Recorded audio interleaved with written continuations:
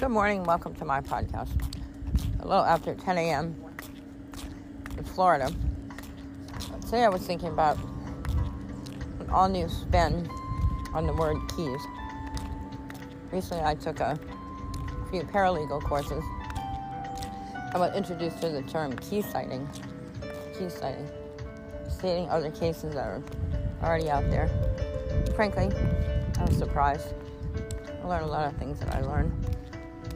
But I was wondering about music and different lawsuits and things like that have been filed over music.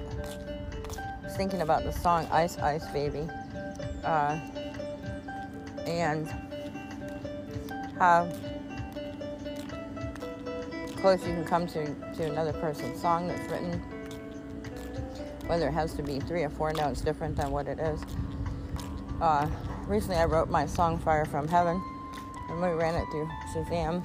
There was another song in the UK that had something about burning in the lyrics that came up close to it.